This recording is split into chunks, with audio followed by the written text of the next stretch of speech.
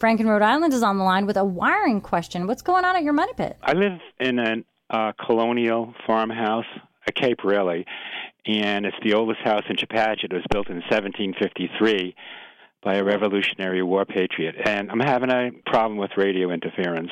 Historically, there seems to be three overlays of wiring there. There's the old knob and tube. There's some cable. There's something recently that was put in, and I know even more recent than that, it was modified. The panel was modified so we can put a electric stove in here.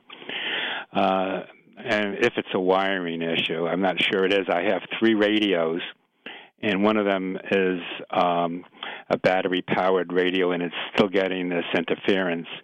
It started about 2 months ago, and it seems to be more on the AM dial, but at certain times it's on both dials. The first thing I would suspect is it has something to do with grounding that has gone bad. Perhaps the grounding for your main electric panel would be a place to start.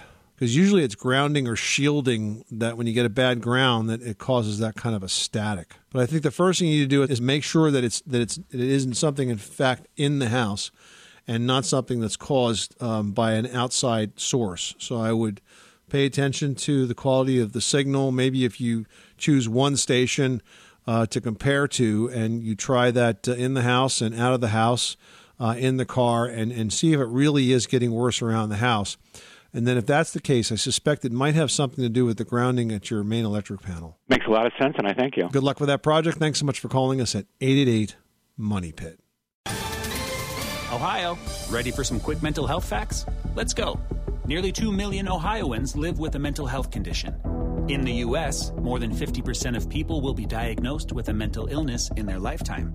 Depression is a leading cause of disability worldwide.